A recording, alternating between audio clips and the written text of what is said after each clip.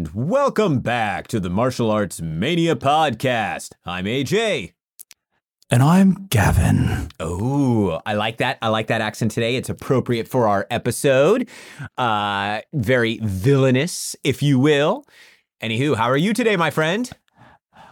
The rain in Spain stays mainly on the plane.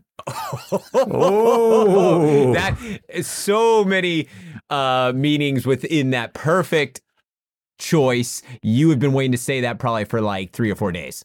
Probably. Yeah. Or maybe since we saw whatever we are going to talk about today a couple years ago. Yeah, exactly. Awesome. I love it. But anyways, how are you today, good sir? I'm doing quite well. How about you? I'm great. I can't complain. Everybody knows Friday afternoon's like my favorite time of the week. Everybody's working for the weekend. So I'm all done, aside from a massive amount of homework I have to turn in by Sunday night per usual. But yeah, no good. Excuse me. Training, loving it. I actually drove down. I haven't posted on social media yet, but by the time this episode comes out, I will have. Very last second, I had some awesome individuals reach out to me this past weekend. Mr. Frank Jang and action star extraordinaire Michael Worth. I should say action star extraordinaire / filmmaker / producer / writer / Bruceploitation expert Michael Worth. And they needed my help getting our sensei, Peter Sugarfoot Cunningham, over to a studio pretty much to shoot a little bit for an upcoming documentary that'll be part of a massive, awesome Blu-ray set. Really can't say much more than that. But so very last second, I made a 1-day trip down to Los Angeles on Monday. So first thing, woke up 5 a.m., went to the gym, then drove down to Santa Clarita where Sensei teaches on Monday mornings. Got to train at the MMA gym that he coaches at. So that was awesome. Got some great training in. Drove him down to downtown Los Angeles where we got to meet up with Mr. Michael Worth and shoot PD segment, which was awesome. He did incredible per usual because it's our sensei, and he's he comes alive as soon as he's in front of the camera. Then I drove him all the way back to Santa Clarita for the evening class, then drove myself all the way back to the Fresno area. Did you take the evening class as well? No, I did not, because I had to get back because the next day was Valentine's Day, and, I didn't want to miss Valentine's Day with my babe. But I did 9 hours of driving in one day.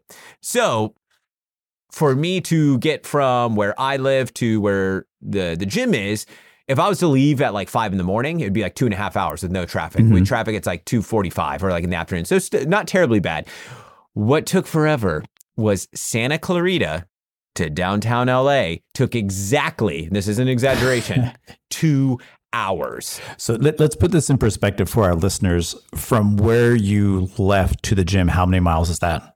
Oh, I'm not 100%. You would know better. Is it about, what do you think? Like, actually, I can look it up. I'm just like trying to let our listeners know how far 2 hours and how far you drove in 2 hours and 45 minutes versus how far you didn't drive in 2 hours. Right. Let's go ahead and try this. I'm going to do the, let's see here from.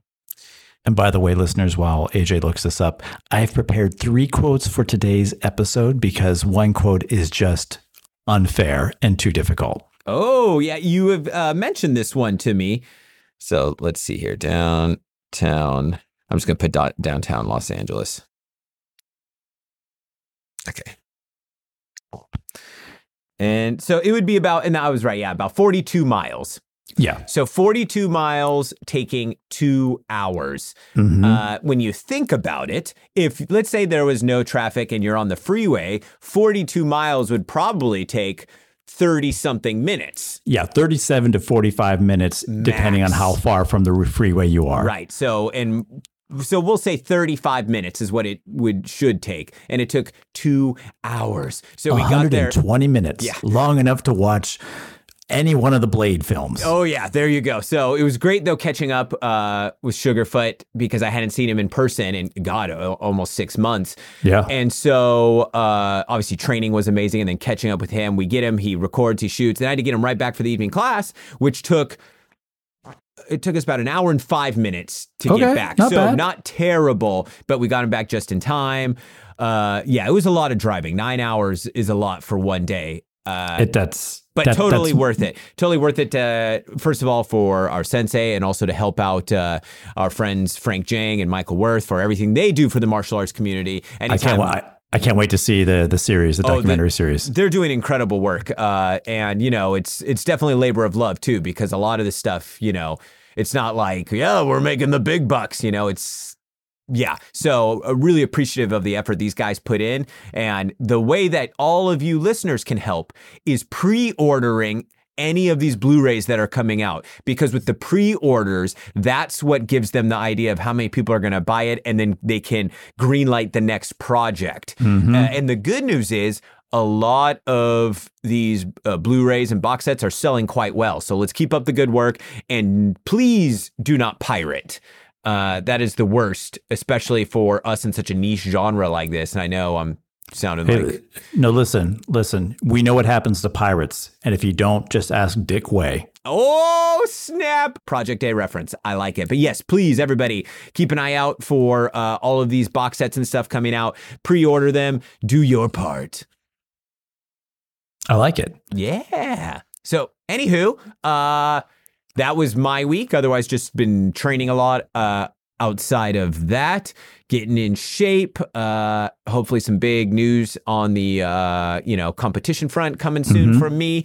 What's new in the life of G. Kelly? Well, in the life of G. Kelly, I am sandwiched between trips to the New Beverly as we record this last weekend on Sunday, Super Bowl Sunday. I had purchased tickets to Blade 1, 2, and Trinity. I stayed for Blade 1 and 2, started at 6:30 p.m., emerged from the theater around 11:20 p.m. Every minute was worth it. Every minute was worth it. Yeah, and had I, it was sold out, but had I known I was going to be doing this trip for Petey, I would have come down and gotten in line and tried to buy a ticket, but we weren't sure if I'd be able to get one. And then on top of that, that's how last second this whole trip was. I didn't finalize it till Sunday morning. Yeah. But it was entirely worth it. It would have been great to have you there. I missed Mr. Vargas was there the night prior. I missed seeing him, but we've texted each other about it. I got to tell you, seeing Donnie Yen working with Wesley Snipes, man, that was a joy. Even though I would have loved more actual screen time for Donnie Yen, but to see that Blade 2, just fantastic. Yeah, I'm gonna date myself a little bit here because I actually went and saw Blade 2 in theaters in high school, and I was so pumped. And specifically because Donnie Yen was not only in it, he was the fight choreographer. I remember telling all my friends in high school, oh man, Blade 2, it's going to be even better than Blade 1. And they're like, wow. I'm like, oh, well, Blade 1's fight scenes were great, but Donnie Yen's the fight choreographer. And they're like, who the heck is Donnie Yen? I was like, oh man, you got it. Like, not to sound like, oh, I liked him before he was cool. But by this point, we're talking 2002, I think. I was already a massive Donnie Yen fan. I'd seen everything that I could possibly see that was available. And it's funny because the only other people that knew Donnie Yen, and I went to a very big, diverse high school. And the funny part is I had a lot of Chinese American friends, but none of them knew who Donnie Yen was. It was a lot of my other like Southeast Asian friends. Like there was, Hmong students, Vietnamese. I had this small little group of guys that they were like the Kung Fu movie either nuts, or they at least grew up watching them like in their house. So they were the ones we talked about. They're like, oh man, well, have you seen Iron Monkey? I was like, shit, of course I've seen Iron Monkey. And they were and then I had a good friend in high school, Thomas No, and he and I would exchange DVDs by this point, when DVDs were becoming more prevalent. So for example, I remember we traded my copy of the new Big Boss, Donnie Yen movie, aka Legend of the Wolf, with his copy of Iron Monkey 2, which has absolutely nothing to do with Iron Monkey. And I remember us exchanging, and it's like, man, that movie sucked. I was like, yeah, that movie sucked. Yeah, but the fights were cool and Donnie was cool. Yeah, pretty much, But Yeah, so long story short, I was already a massive fan. I was super pumped. I remember going, it was a Friday night, the weekend had opened, Brendan movie theaters, downtown Modesto. This is back when, like, that's all you did on the weekends. It was packed. I remember it was me and randomly my friend Ben Was, and his dad dropped us off, but we were afraid that they would ask for our IDs because it was rated R. And for our international listeners that don't know, with rated R films, you're supposed to be 17 years old. Now, at this point, we would have been 15, about to turn 16, or that's about right. Yeah. Mm-hmm. And, we could have possibly gotten away with it had we acted confident and cool or whatever. But instead, we had Ben's dad park the car and buy the tickets for us just to be safe. Because I was like, there's no way I'm going to miss this. And I remember going into there, seeing it on the big screen, Donnie doing his triple kick, all the fight scenes, just blown away. And remember, that was an early directorial effort in the sense of a big Hollywood release for Guillermo del Toro. And that film is just still to this day, I love it. Oh, it's fantastic. And like I said, I had a fantastic time watching these films, and it's going to, probably come up in the conversations we have today as we discuss what we're going to discuss later. And like I said, I'm bookended between two New Beverly visits because this Saturday night, 11:59 p.m., I'm going to a midnight showing of The Last Dragon, the Motown musical kung fu karate flick. Yeah, and we have a ticket for me too. Unfortunately, I will not be able to make it. We just got stuff going on. And he's trying to come up with an excuse right now. Well, the other thing is I'm also trying to make trips to where I can actually come down and train with Sugarfoot and do that kind of stuff. And you wouldn't be able to do that this weekend. Sugarfoot's out. Townie's cornering a friend of mine, Andrew. Kick ass this weekend. Andrew, an amazing MMA fighter and kickboxer. He's fighting a kickboxing fight, actually. So, that's great. Yeah. Is that going to be available to watch anywhere? Actually, I don't know. I'll have to wait and see. He hasn't posted anything yet that I've seen, but it's a Waco event. So very nice. Pro, so that's big. So that's the news in my life right now. Great news. I'm living in the New Beverly world and loving every minute of it. And although I am going to be fatigued the very next day. There's a Monday night double Hong Kong screening on next month that I'm going to try to make it down for. As funny as it sounds, the Monday night one is sometimes actually easier for me, or it makes more sense logistically in me coming down to train and absolutely do stuff like that. So it's perfect because you can hit Sensei. Yes. Watch the film, spend the night, jog, train with Herman or Petey again before you head back up on Tuesday. Yeah. Well, and now that Petey's actually teaching the Tuesday night classes at Yakubian Muay Thai. I know. So that would be like maybe do that, then drive home. Because in theory, it's not as bad as it was before. So for a couple of years there, I was living about 6.5 hours from Los Angeles. Yep. Now from like where Sean's gym would be, I'd be like door to door 3 hours, maybe or less with no traffic. So that's hard to turn that down. Yeah, it is, but anywho, let's get into the meat and potatoes of today's episode. So you have some quotes. You have a very difficult one. We're going to work our way up to the difficult one. We're going to start with easy. Okay. Everything is somewhat semi-related to the film we're discussing. Got it. Or the lead actor's life. Okay. Hannah doesn't like this. This is an easy one? This is the easy one. Hannah doesn't like this? Hannah doesn't like this. Actress. Okay, now I got it. So, and I was going to bring this up later. Okay, it took me a second. That's from Rage and Honor. Yes, very indeed. good. Okay. So, do you want to explain why you picked that quote? Well, because of Alex Dasher playing the part of Hannah in Rage and Honor, but also playing a key role in today's episode. That's right. Okay, very good. Next quote. The next quote. You may wake up one day and find yourself extinct. Oh, that's Blade. Yes. Yeah, nice. Stephen Dorff. Yeah, very good. I like that. That was a good delivery. Thank you. This next one's a little long and it's unfair, but I'm going to go with it. Okay. As you hear the pages on my book turn. Yeah, wow. Look back at the endless travesties of your life and you'll see me always there, waiting in the shadows. When friends and loved ones wiped from your sight are wiped from your sight, I'm there. When those you cherish die abruptly and for no reason, I'm there for you. And when your cellmates in their so-called sanctuary are left twitching like headless chickens, guess who? Blade Trinity? No. Okay. Yeah, I'm not sure. It's slightly outside the realm. It's Highlander Endgame Bruce Payne. Oh, my next guess was Tu Wong Fu. Okay. Yeah. That would have been a great line for Tu Wong Fu. Yeah, exactly. Okay, Bruce Payne. That's right. He was in the third Highlander. Yes, I had to do. I just love his line delivery so much. I had to find a quote from him. It is the third Highlander, right? Or I think is it the third or the fourth? Wait, no, the fourth. Oh, wait, because the third one was Mario Van Peebles. Yeah, so it has to be the fourth. Oh, okay, got it. Because it's the. Oh, that's right. It's the Highlander Endgame, right? Yes, Endgame. Yes, that's right. He looks so different in that movie, though. He has got the his shaved hair. head, right? Yeah. Wow, I'd even put one and one together.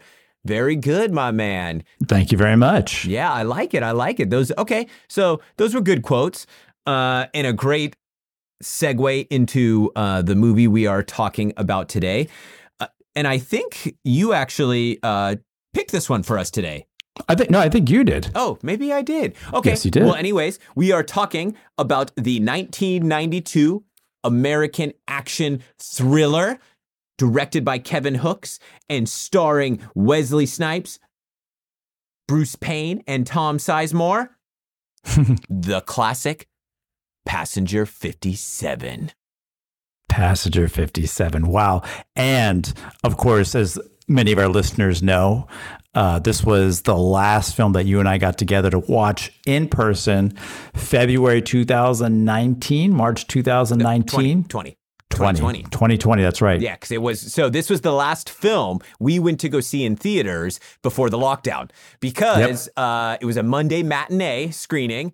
I was still running my training business at the time, and I had plenty of freedom to kind of move around my schedule. And I was in my final semester of grad school, so I was done with all my classes. I was just a TA and was working on my final research defense and so forth. So it was like Monday afternoon, 2 p.m. We're like, hell yeah, we can do it.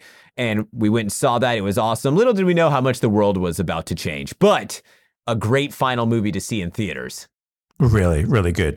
Just such a fun film. And it was, I was so happy you picked it, and took me down the Wesley Snipes rabbit hole, which I had already kind of committed to with the Blade Trinity trilogy, I should say, trilogy ticket. And this episode's been a long time in the making because our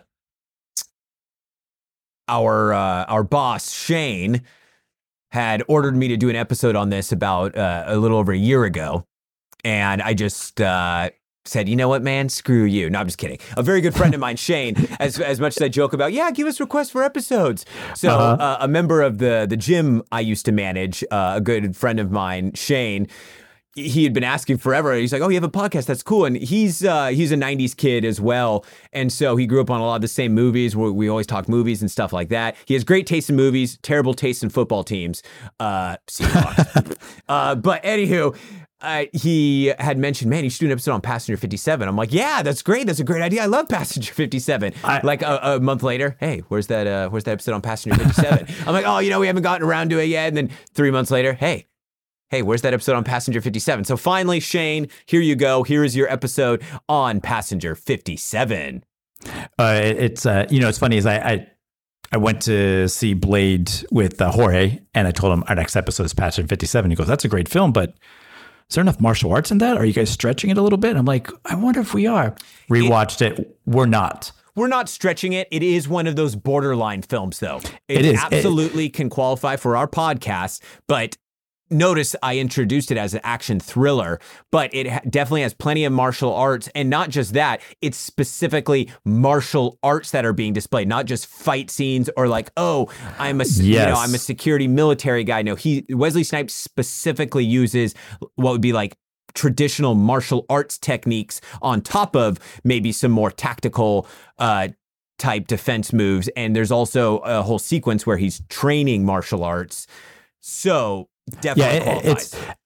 So absolutely it does. And what's interesting about, I think, Wesley Snipes, I think, within the martial arts world, in the martial arts filmverse, we know that he makes great martial art movies, but I don't think that you don't think of Wesley Snipes like Steven Seagal or Jean-Claude Van Damme for justifiable reasons. Those two were pillars in kind of elevating, spotlighting martial arts. Same with Chuck Norris, but his acting range is so significant that he has the career that sees him floating in and out of genres, comedies, heavy dramas. He plays villains, he plays protagonists, and his action films are tied together like they're not trying to introduce a martial art to us. Rather, it's they're action films, but he's doing traditional forms in the films, in the fight sequences, like when he pulls back and holds a Kyokushin karate form, I believe. Right? No, what is it? What is he doing? So, Wesley Snipes' background, and so once again, it's always hard to get this exact information, this and that, but supposedly he started as a kid, but his main background, and this is the consistent thing I've heard for the last 25 years, is Shotokan karate. He started as a youth and did, has done his whole life, and supposedly is 50-degree black belt. So I'm not sure about that, but we're going to say he is a Shotokan karate black belt and has also done a lot of other martial arts, which can be seen in his film roles. He's apparently dabbled in capoeira, in supposedly, according to Wikipedia, Hapkido, some Kung Fu type stuff, but I would say his root system is Shotokan karate, which you can see that in a lot of he has powerful side kicks, powerful snap kicks, powerful straight punches. It makes sense that Shotokan is his base system, and I 100% believe that he is a high level black belt in Shotokan.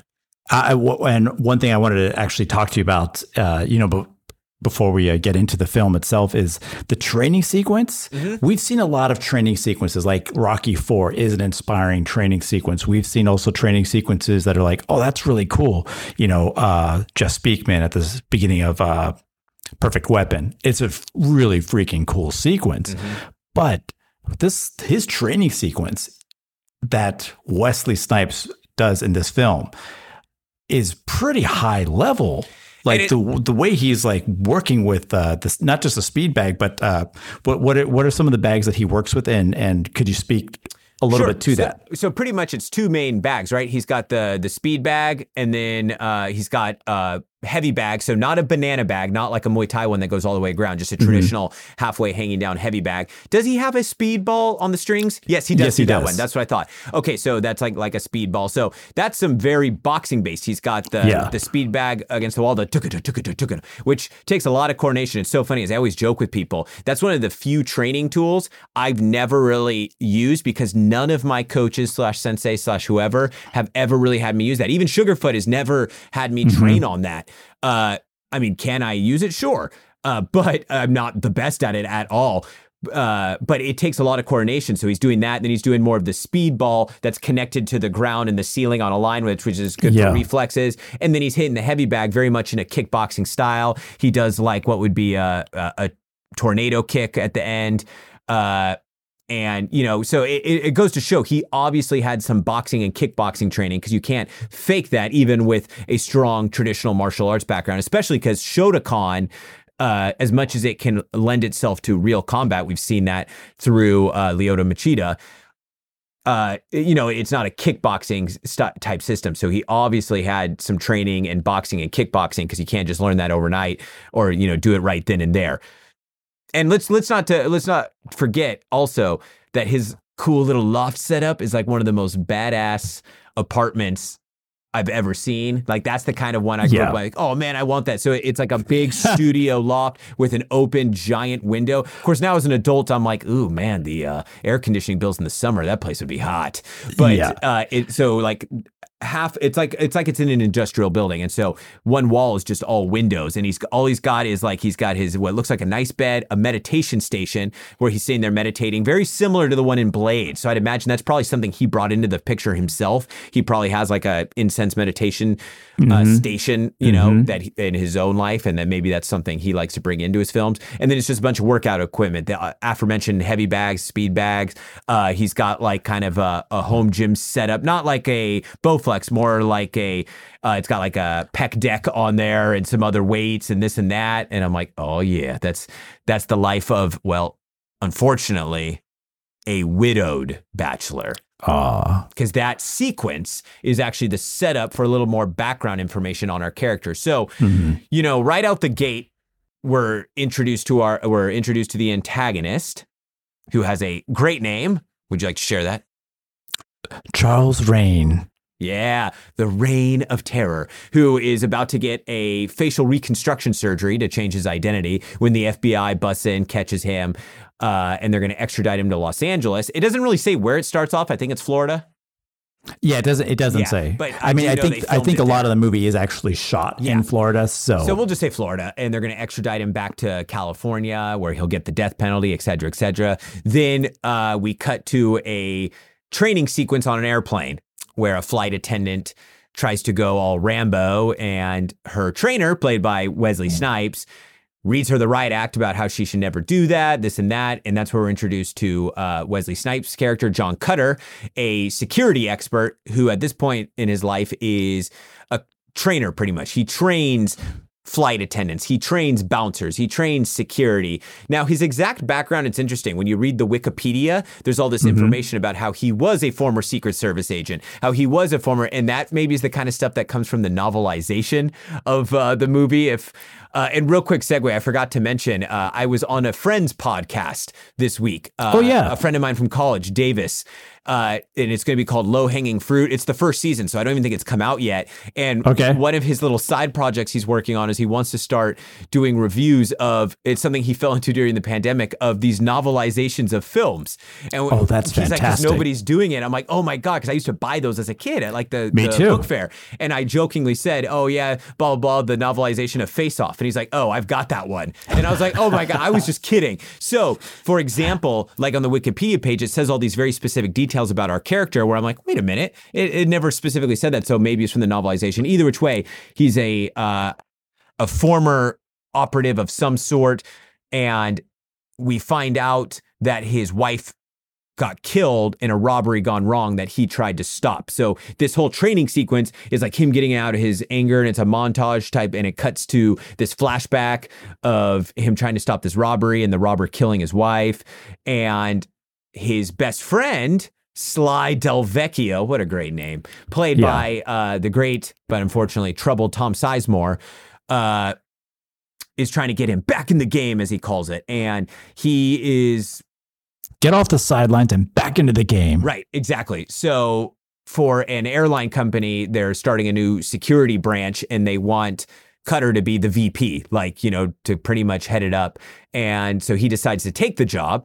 So they're going to fly him out to California to meet the board members, and he just happens to be on the same plane with not only the flight attendant he was training before, but also Mr. Rain, our terrorist, who's being extradited back to California. So two things we need to discuss is we've talked about great trailers before. The trailer for Passenger 57 is absolutely fantastic.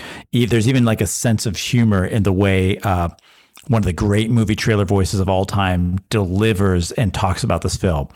They finally captured Charles Rane, the world's greatest terrorist or hijacker, and they're sending him to Los Angeles on a plane. Yeah. But it's more like on a plane, something like that. But it's a fantastic trailer, line after line. It pops the whole way through.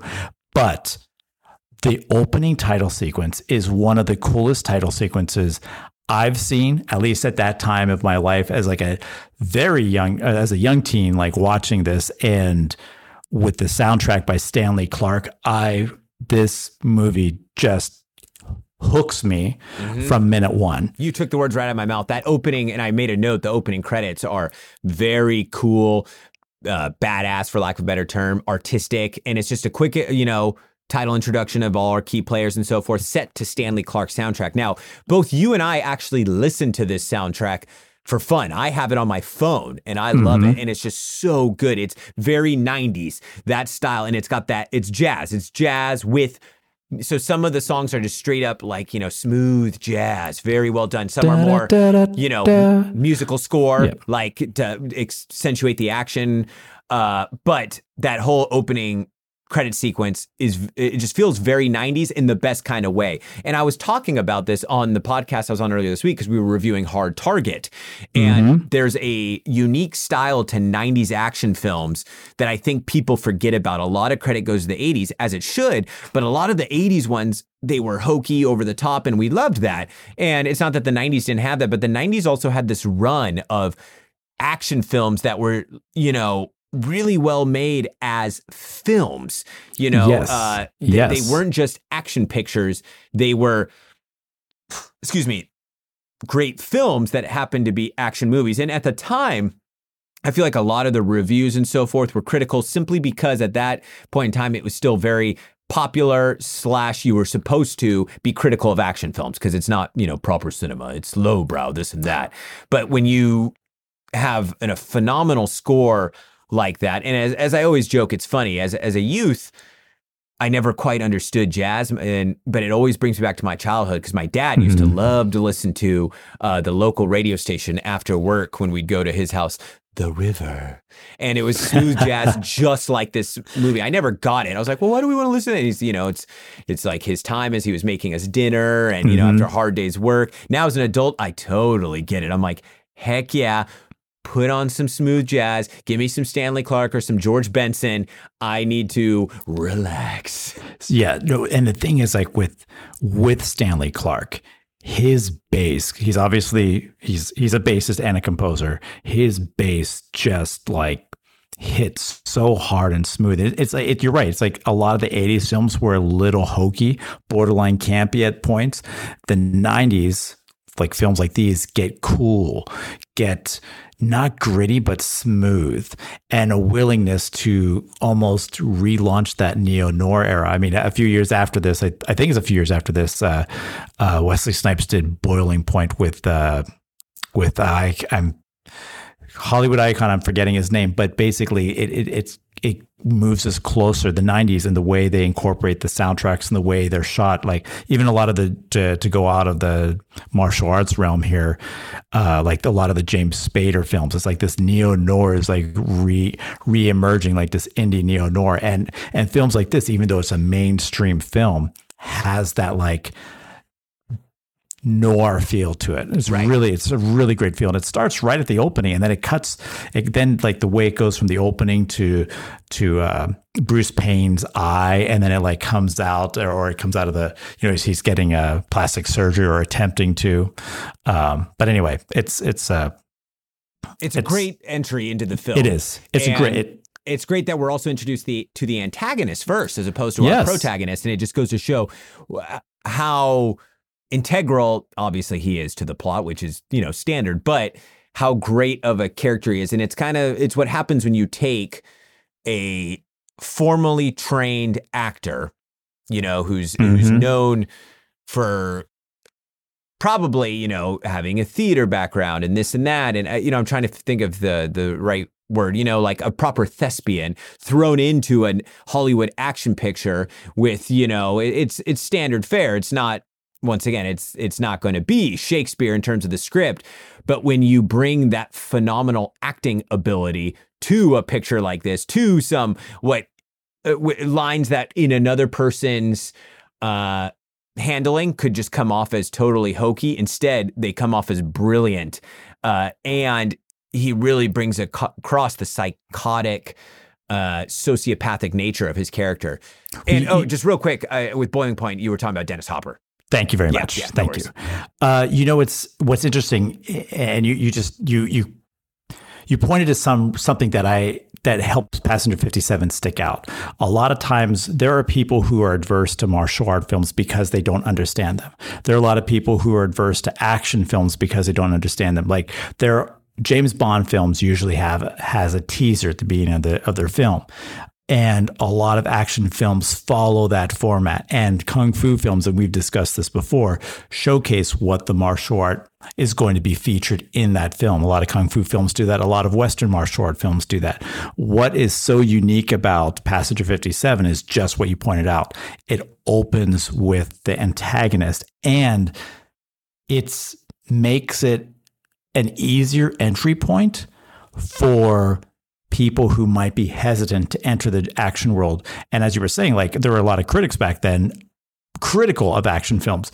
By entering where it does, it pulls the audience in and then hooks them. And I realize I keep using the word hooks.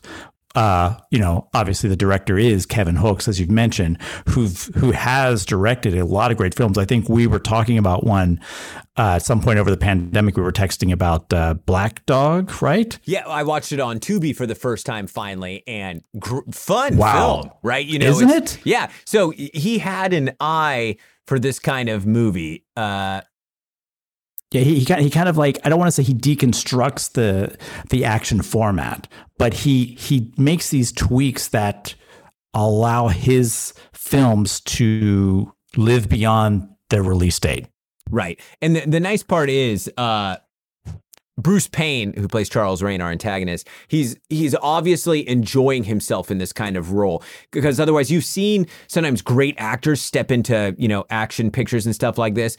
And it's almost like they're doing it for a paycheck, or, they're contractually obligated to do it. And it comes off, even if they're still a great actor. Like, for example, I've always thought Edward Norton in The Italian Job, obviously the newer one, I always felt like he was just he still does a great job, but I felt like he didn't want to be there. You know what I mean? It's I'm Edward Norton and I'm the antagonist in this, kind of whatever action picture. Okay, I'm just going to phone it in almost. In this case, we are not getting that from Bruce Payne. We are getting... Oh, wow. No, not at all. An amazing performance. And it's like, you know what? I'm a professional. I don't care if this is a Warner Brothers action picture in vein of at that time, like the Steven Seagal type movie. I am going to give it my all. And boy, as an audience, do we get rewarded for that. Yeah. And I'm glad you brought up a Steven Seagal film. I mean, it's in many ways, Bruce Payne channels both Gary Busey and Tommy Lee Jones? Tommy Lee Jones. I was going to say Stratix. Tommy Lee Jones in one character, the level of sociopath, obviously the level of crazy, referencing Under Siege. Yeah. Or Die Hard on a Boat. This is Die Hard on a Plane, as they like to refer to these types of films. Right. But there isn't a line that he doesn't deliver that doesn't come across as menacing and absolutely psychotic. We've quoted, they're great quotes to pull. Every quote that he has is a new one to pull from. But the one that stood out to me this time, and I is when he walks past Dwight Henderson, played by Robert Hooks, and he's like, "Those two men you killed were my friends." And he turns around. He goes from being totally upset that he's been caught. He turns around and smiles, and he says, "Thank you. I always enjoy knowing the lives of the people I've touched." It's such a good delivery too. And because it just shows, the thing is, as the film progresses, he gets crazier, still very, what I would say, controlled. He doesn't let himself go in the sense of not being intelligent, but he just gets creepier and crazier as the film progresses. And then, even later when he's being very, like, what's the proper terminology? Sexually aggressive towards the character of Marty, the flight attendant. Mm-hmm. It's just, it's so creepy. It's so creepy that what is presumed to be his love interest and one of his henchwomen rolls her eyes and walks away. Because even for her, it's like, I can't stand. Played by Elizabeth Hurley. Well, yeah, we should get to that. So, yeah. Let's get back to where we were in the plot. They're all on the same plane, but his people, that is Rain's people, are also on the plane ready to hijack it. So he has a crew with some great character actors in there, specifically led by Elizabeth Hurley as Sabrina Ritchie, who is a flight attendant on the plane. Now, there may be some arguments of, wait a minute, how could she get this flight attendant role? Wait a minute, how? So we're just going to let that, slide. But she comes off as what's supposed to be just a nice, innocent character. In fact, she's very sweet and loving to a boy on the plane.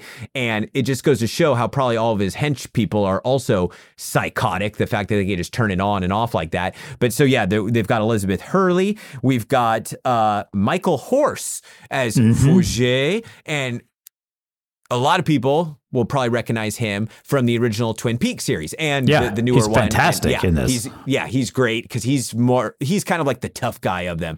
And there's a few more that kind of come and go, but also we've got Mark Macaulay, who was in No Retreat, No Surrender 3. So you'll instantly recognize him if you're a fan of No Retreat, No Surrender 3, just because he plays a very similar role in that movie. He's one of, the henchmen for the bad guys. Isn't he a Tommy Lee Jones henchman too in Under Siege? Oh, he might be. I'm going to double check. I feel like he is. You might be right. Bear with me. I have to scroll down quietly with my mouse. We heard that click. I knew it. Where's 1990? We're still in the tooth out. This he's put in a lot of work. 1991. We are almost there. It's like he's. It's not on Wikipedia. I'll say that. I've seen him in something else, and now I've probably seen him in a lot of something else. Oh yeah, he's definitely a character actor. Wow, I thought for sure he was in Under Siege. No, he's in Bad Boys, and he has an actual name, so maybe that was the one. No, I don't. I'm going to go back and watch Under Siege, and if I find him I'm gonna take a picture and send it to you. I feel like he's on there. Or wait, he might be in a different Andrew Davis film. It's possible, but I'll find out. Let's not go down that rabbit hole. Thank you now. very much. So stop me. Yeah, they're on the plane. They take it over, but luckily, John Cutter was in the bathroom because to ease him on the flight, our character of Marty brings a old lady to sit next to him and tells him that he is Arsenio Hall. And so she goes on talking to him like, I love your show. My show? Yeah. I never miss an episode. Woo, woo, woo, woo. And for those of you that don't remember the early 90s, that was an iconic kind of trademark move of Arsenio Hall. Yeah. I love when you do that segment, things that make you go, So to get away from her, he goes to use the restroom. That's when the terrorists take over. He's able to make a phone call to let his friend Sly Del Vecchio know the plane's being taken over. He's also able to take out one of the terrorists that tries to stop him, grabs Marty. They go down below. They manage to, at that point, we've already had some action, but then he also has a fight scene with Mark Macaulay as Vincent down below. So that's like our first big, he fought one of the terrorists, the one that tried to catch him in the bathroom. So that's a great little short segment. But then we get a straight up fight scene between him and the Vincent character. The music switches over to kind of, how would you describe it? Like, I don't know. It's just a great musical change right there. It is. I don't know how I would describe it, but yeah, it definitely. It accentuates the fight scene. So it's a knife fight, where our terrorist has a knife and Wesley Snipes is unarmed. He uses some great, and as I said, this is why it's definitely, we can talk about this on a martial arts podcast, because his style, it's not like he's just doing straight Krav Maga or, a military combat thing. He's using his long kicks. He's using his front kick. He's using his side kick. Gotta go. And, does his running side kick and so forth, and his straight punches. And he does like some kind of, trapping hand type stuff, almost Wing Chun-esque throughout the film and in this fight scene. But it's a great little fight scene. His palm strikes as well are fantastic. Yeah. So, and it's done very, very well. And the choreography is also, in my opinion, done well for this film. based off that style. And the fight choreographer was a Marcus Salgado, who was apparently also one of Wesley Snipes' trainers. And this gentleman also has a very diverse martial arts background. And he worked on a bunch of Wesley Snipes films from this period, like from starting with this film all the way through the 90s. And you could tell they obviously work well together because this guy supposedly has a Shotokan background as well. And so, probably knows how to choreograph fights around Wesley Snipes' moves. But we get a great little fight sequence. And then Wesley Snipes is able to bring down the plane by dumping the fuel because obviously he's a security expert. He knows how to do that.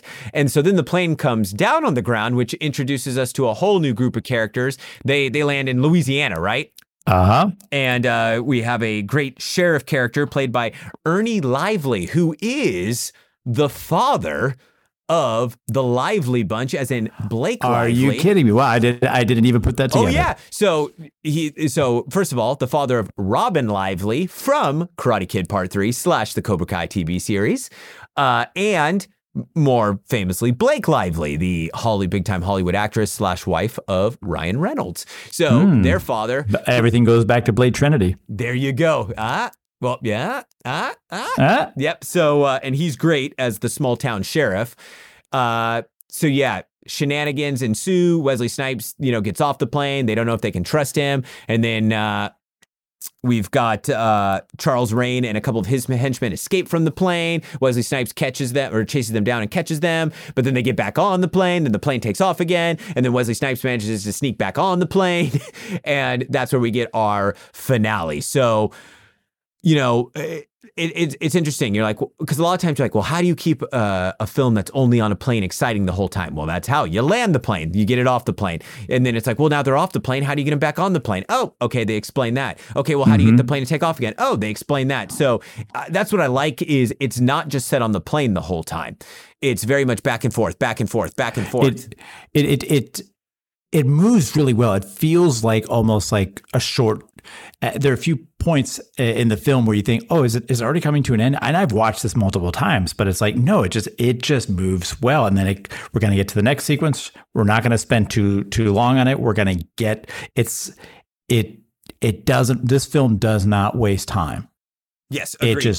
It moves to the next, and it moves well and it's seamless.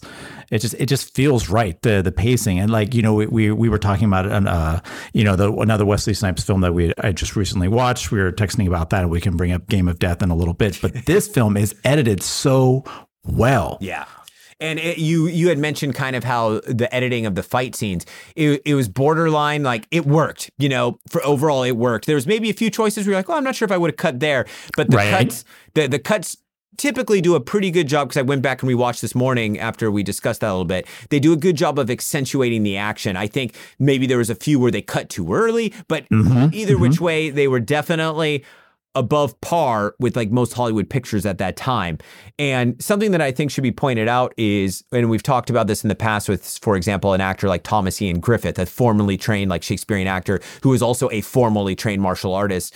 And that's what made him so good in both departments. But Wesley Snipes may be or go down as the greatest actor / martial artist in Hollywood, simply because people forget, especially when you look at his recent output from the last 20 years, mostly a lot of that to do with his, tax evasion and going to prison and, doing a lot of straight to video action pictures and so forth and so forth.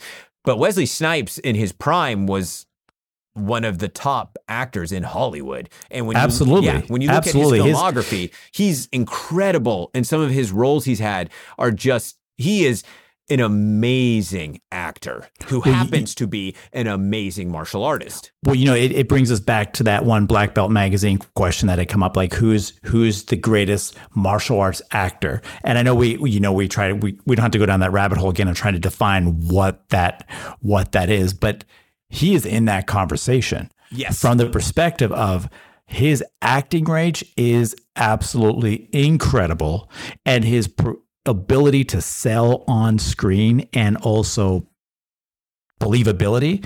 It's just, he's a fantastic martial artist as well.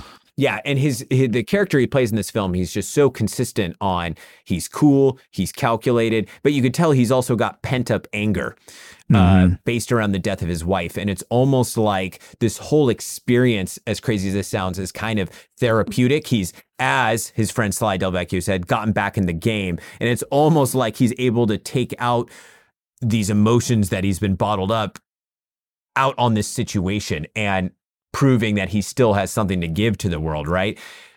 And in a sense, we see this at the end, he's able to move on. So yes, absolutely. Yeah. And that's really important that you mentioned that he's able to move on at the end, because in the very first sequence where he's trying to help Alex Statra escape from the plane. In the training sequence, or in the training sequence, or at the... No, on the actual plane. Oh, okay. On the actual plane when they go down, right. She afterwards, after he takes out the first assailant, which I think is Mark McCauley again, she says, "Who's Alec?" or "Who's Lisa?" That's right. And he accidentally called her that. He said, "Lisa," yes. Pardon my French. "Lisa, God damn it, let me handle this." Or yeah. Yeah. And yeah, so it's a reminder. There's a reminder throughout the film. So again, it's like there is a growth opportunity. It might just be reminders here and there, but it gives us more to invest in his journey. And that's again why this film stands out as a classic, because a lot of straight to video films don't necessarily, or other action films or dramas or comedies along the way, don't actually have the audience get invested in the protagonist. It's just, hey, let's get to the next set piece. Mm-hmm. Yeah, no, in this one, as I said, we're getting these great action set pieces, and it's the in-betweens that keep you engaged as a viewer. And the other thing is, this is not a long film. It clocks in at 84 minutes, which by today's standards is super short. And by the standards back then was also, 5 or 6 minutes shorter than what would be your usual kind of minimum running time, but it's very much go, go, go, go, go. And what they're able to accomplish in that time period is great. We get the 3-act structure. We get the hero's journey. We get the character development. We get, they resolve everything. And so it definitely keeps you entertained from start to finish and keeps up that high energy level as well. I have notes over here. Mm-hmm. And you hit all of those notes. I know. Absolutely. I actually broke into your office last night, read your notes, and then you don't want to know what else I did in your office. But then I escaped and drove back up here. AJ, I've come to expect more from you than cheap vulgarities. I like it. Great use of a quote from the film. So yeah, let's get to talking about. So we talked about one of the main fight scenes, and then throughout, Wesley Snipes, there's a lot of like mini, what would you call it? A vignette or fight vignettes where Wesley Snipes gets to do 3 or 4 moves, boom, boom, boom, and then, it's great because it's a great treat to see him fight, but you're not left like, oh, I wanted that to be longer. It works. Like, for example, before the sheriffs, can trust him, he's like, well, they don't trust me, so I got to get away from them. And that fight sequence, I'm so glad you brought that fight sequence up. It is so that escape scene is so great. Right. And that's where we see him using a little bit more of like the trapping hands type thing. And that's where, there's some interesting pauses which is very almost like martial arts demo-esque, where he goes da-da-da and pauses and then waits and then da-da-da-da. And I'm like, okay, interesting beat stylistically, but it works. It's so funny. It's like you did break into my office now. I'm convinced, because I feel like a lot of this felt like a Jeff Speakman movie in a way where there's like pause, so you actually feel that you. Yeah. It's just it has the old. It's like. It's the transformation from this movie is almost like the transformation of martial arts on Western big Hollywood films from Chuck Norris to what we're seeing today. Right. It's like there are these hard, quick hitting moments, then pause, and then back to the hitting moments. Yeah, well, exactly, because he takes out the 2 guards. He's running outside. Another cop tries to stop him. He could have easily just punched him. No, he does a spinning back kick or spinning side kick. Right to the throat. Right to the throat. And it's a long one, like, boom, and it's a great kick. because even the way they film it, you see that it's Wesley Snipes throwing the kick, and it lands probably not exactly where it was supposed to, but it lands. It's like it lands in it because it's a high one. So typically with that kind of kick, you're wanting to go more midline because that's where there's more power. But it works and it's great. And then we obviously Wesley Snipes gets back on the plane, so we have a bit of a final fight between him and Rain. And which has some great little beats and moments to it, but obviously, he's doubled. Is Bruce Payne doubled, or is that him? From what I read, neither of them are doubled because they insisted on doing it themselves. I love that. So that's just what I read. I don't know. So, like their fight, it starts off kind of even, but then because you have to imagine Reno, he's a world-class terrorist, so he must know some stuff, but he's not necessarily military trained, and so. Eventually, Wesley Snipes obviously takes over and, kicks his butt. Well, what's funny is so on YouTube, there's an Hollywood 30 minutes on the set documentary. And it's basically, it's Passenger 57. It's Wesley Snipes. He arrives in the morning on his motorcycle. He's talking to the camera. They're like kids from his alma mater out there from his high school. He takes lunch with them. He's, you see him working with the kids. But one of my favorite sequences is I believe it's Jeff Ward, who's the stunt coordinator, is working with Bruce Payne. And you see them like working together and he's doing forms with him. And I got to check that out. I think it's around the 19-minute mark. I took note of that to tell you, but you kind of see Bruce Payne working, so when we're on the flight, when we're now as the audience, they're back on the flight watching the film. It looked like it was him, but I'm like, he's moving in a way that I buy it. Yeah. I buy Bruce Payne. Exactly. That's what so at the beginning, the moves he's using are like, okay, this makes sense. But eventually Wesley Snipes is the stronger martial artist. He's able to kind of overcome. But then, so what does Rain do? He utilizes the environment and starts choking Wesley Snipes or John Cutter, and then obviously eventually our protagonist is able to escape, and then spoiler alert, our terrorist is thrown off the airplane. So we don't know if he actually died. Ooh, sequel. Yeah, a sequel where Elizabeth Hurley, the one henchman that lives and is arrested, she finally gets out of prison. And then they team up to get revenge on Cutter. I like it. Yeah, who's now married to Marty. Yeah, let's actually hope that film doesn't happen, please. Yeah. I threw it out in the universe. Of all the sequels I've ever wanted, that's the one that's going to get made. Passenger 58. Passenger 50 Junior. Yeah, his son. Oh, God. But yeah, so, I mean, we're already hitting the hour mark. And I feel like we addressed a lot of the main topics of this film and what we wanted to cover. We could keep going and going just because it's such a classic action picture. And so for me, I can't honestly remember the very first time I watched it, but I'm pretty sure it was on TV. But I did buy this film on VHS from Best Buy. So it was like one of the last of that era where it was, maybe DVDs had just started coming out, maybe not. But this one, I remember buying brand new on VHS from Best Buy. It was the Warner Brothers collection. And, it's got great artwork, and definitely watched this bad boy plenty of times in my youth. Yeah. The first time I saw this was actually it may have been my first pay-per-view movie. Oh, I actually believe it was, because I think back then when you bought a pay-per-view movie, did you get to watch it more than once? I think you had it for 24 hours. Yeah, like or something. A 24-hour timeline. Yeah, so I was at Rye, New York. We had cable for, we had just gotten cable, and Passenger 57.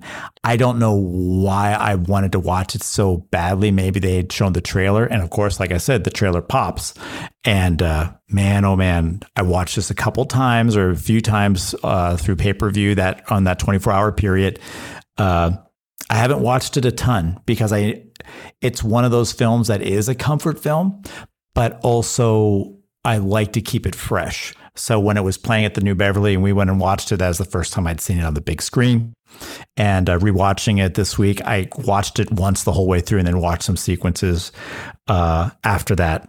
And It's such a joy. It's definitely comfort food caliber, but yet, like I said, I like to keep this in a fresh container in the comfort food refrigerator. I love it. I love it. And the thing is, you mentioned the trailer popped. Especially the younger generation, they don't understand how essential movie trailers used to be. And obviously, it was an art form and how good they used to be. Because think about this. Let's take it back to 1995. Internet is just, so it's maybe even a little bit earlier than that. We'll say 93, okay? Internet is even a standard thing yet, right? People don't have I don't think Al Gore invented it yet. Yeah, Al Gore hadn't invented it yet. Sorry. And you hear about this film coming out. So when you go to the movies, that was one of the places you could see the full trailers. Then you'd get the TV spots on TV, the shorter little versions, or you would have to wait for the Entertainment Tonight special on the film where they would maybe, if you were lucky, show the whole trailer, not just little bits of it. But, sometimes you'd get the TV spot and you'd rush back into the room. I remember specifically Super Bowl, what would have had to have been 1996, because is that the year Batman Forever came out? Or was it 1995? I want to say 95, but I feel like I always mess it up. No, 1995. It's got to be 95. Okay, so I remember Super Bowl, what would have been that year, 95. I remember I knew they were going to be showing the Batman Forever trailer. So nowadays they premiere trailers at the Super Bowl still, but guess what? It's on the internet 2 seconds later. So it doesn't matter. Or the trailers go to the website to see the whole thing. Go to YouTube. I still have this memory of bolting down the hallway at my dad's house because I could hear it. And it maybe, I'm not sure if it was the first trailer or just one, a new spot for it. And I remember watching Batman Forever, whoa. So long story short, trailers had a huge impact. That's how you decide whether you're going to go see a movie or not. Oh yeah. I remember being so excited probably around, Rumble in the Bronx time. Exactly. That's why I was going to say 1995, but I was okay, I guess technically Al Gore had invented the internet by then. Maybe some people had it. Yeah. But no, the Rumble in the Bronx trailer was one of the greatest trailers when it first appears, the slow motion shots of Jackie Chan. I remember getting into it a few minutes in, and I put my hand in front of my eyes and blocking the TV set. I'm I'm not watching any more of this trailer. I'm going to this movie. Hey. Episode idea. We should do our top 5 action movie trailers. Oh, I'm down. Yeah, that would be a good one. Lock. Maybe make it pre-2000, just so back when movie trailers were, the real deal. I love that. I do want to say one thing about Wesley Snipes and his impact on my life. There is a chance that I would not be recording this podcast without Wesley Snipes. Specifically, I had moved out to Los Angeles, bought a car for $140 from my teacher, Mr. Bayonne. He was going to sell it to me for $1, but then the alternator went out for $150. He repaired it the day before I was going to buy it. All I had was $140. I gave it to him to pay for it, because it's the honorable. Anyway, long story short, drive out to LA. There are holes up and down. There's a Plymouth Volare. It was a recalled car. I loved it. Got to LA. I was going to work in film, gonna go to school first. I could not get into the film program because it was an impacted major. So I had to do creative writing. I was doing theater. I was doing photography. I was going to the library, checking out books by directors, Kurosawa's book, just trying to read what they did. And I wasn't going to say I was going to give up, but I was going to transfer and leave LA. So I was kind of going on a little journey, soul searching. I ended up going to the Bodhi Tree bookstore because they had a book by George Fox, who's one of the original Quakers, right? So I'm going through, because I'd looked in the library, couldn't find it, found it at the bookstore, called ahead, went there. I get in line, and in front of me is John Cutter. No, Wesley Snipes.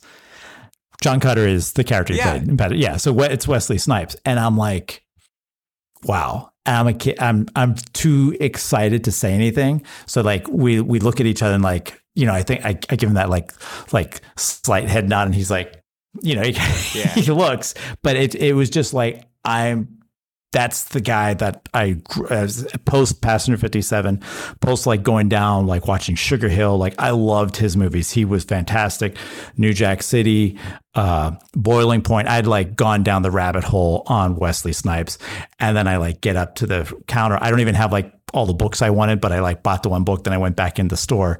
But then that's when I decided like, hey, I'm this close to working in the industry I wanted to work in. Like a couple years out from graduating. So long story short, I had already put in my transfer papers to another school. I had already paid the tuition to the other school. What? I drove up, got the refund from the school. They gave me a refund because it was within like 24 hours. What school? It was up in Santa Barbara, like Brooks Institute of Photography. Got it. So I was going to just like pursue photography instead of filmmaking. And so long story short, graduated, submitted my resume to Martial Law and Walker, Texas Ranger. Martial Law called me back. You know that story. I ended up like hauling computers for them. I told them I had a car. I didn't tell them it was a Trans Am, so I could only haul 2 computers at once. So I ended up having to work 3 days. Met the writers, got on the show. So because of him, I got to meet Sammo Hung because I got to work on Sammo's show. You know, you and I interacted. You're wearing the Sammo T-shirt at the movie premiere or the movie re-release for Drunken Master. So yeah, it's basically a lot of it comes back to Wesley Snipes being at that bookstore when I was like not sure what I wanted to do and I was ready to leave LA. Holy moly, that is such a cool story that I feel I have not heard. I don't think I've heard it, period. So that's amazing. Like, so, and it's so crazy how these chance encounters can shape the trajectory of your life so much. Right. And then how people, especially not just celebrities, but anybody. That's why it's always like, be nice to everybody, do what you can, because you never know how the tiniest little action like that can set someone down the path that they're supposed to be on. Exactly. And he didn't even have to do anything. He was just being Wesley Snipes. He was as cool as he appeared in Passenger 57. I just want to be very clear about that. He is like, for me, as I forget how old I was, probably 18, 19, 20, like he was the real deal. You're like, can I get an autograph? He's like, damn it, Lisa, we don't have time for this. Who's Lisa? Sorry. She was my wife. Was? Yeah. There was a robbery. I lived. Oh, isn't that such a great line? The way he delivers it, not to, unfortunately, she was killed or sadly, he's like, I lived. It's like, damn. But anyway, I think it's a great way to end the episode on that awesome story. Once again, people, check this film out. I had to rent it through Amazon Prime. You can rent it through YouTube, Amazon Prime. Yeah, $2.99 on YouTube. Yeah, very reasonably priced for a great weekend popcorn flick. Definitely take the time to sit down and watch it. So final closing thoughts? I wish I hadn't closed my book because I'd probably pull a Charles Rain quote out on you. But no, seriously, a lot of fun. I'm glad you picked this film. And, it's just, it's a great ride, this film. Great talking about it. There you go. Yep. And so to our listener, Shane, here you go. You finally got your Passenger 57 episode. Go Seahawks. I think he owes us for airfare now. I like it. Okay. We'll be back next week.